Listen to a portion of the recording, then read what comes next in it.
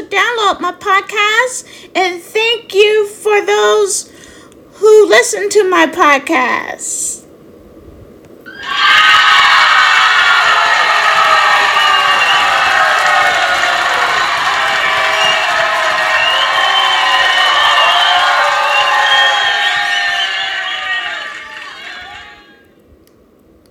This month's podcast is going to be about remote work and how to balance work and life.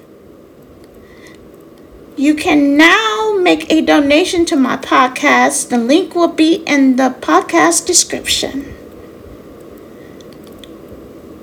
The first thing we can do is schedule our work from 9 to 4.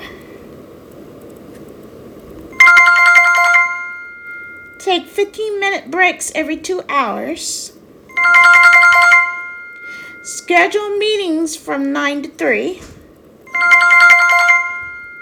Eat lunch with family. Clean the house and wash clothes on the weekend. Work at coffee shop or on a patio, but the coffee shop has to have free Wi-Fi.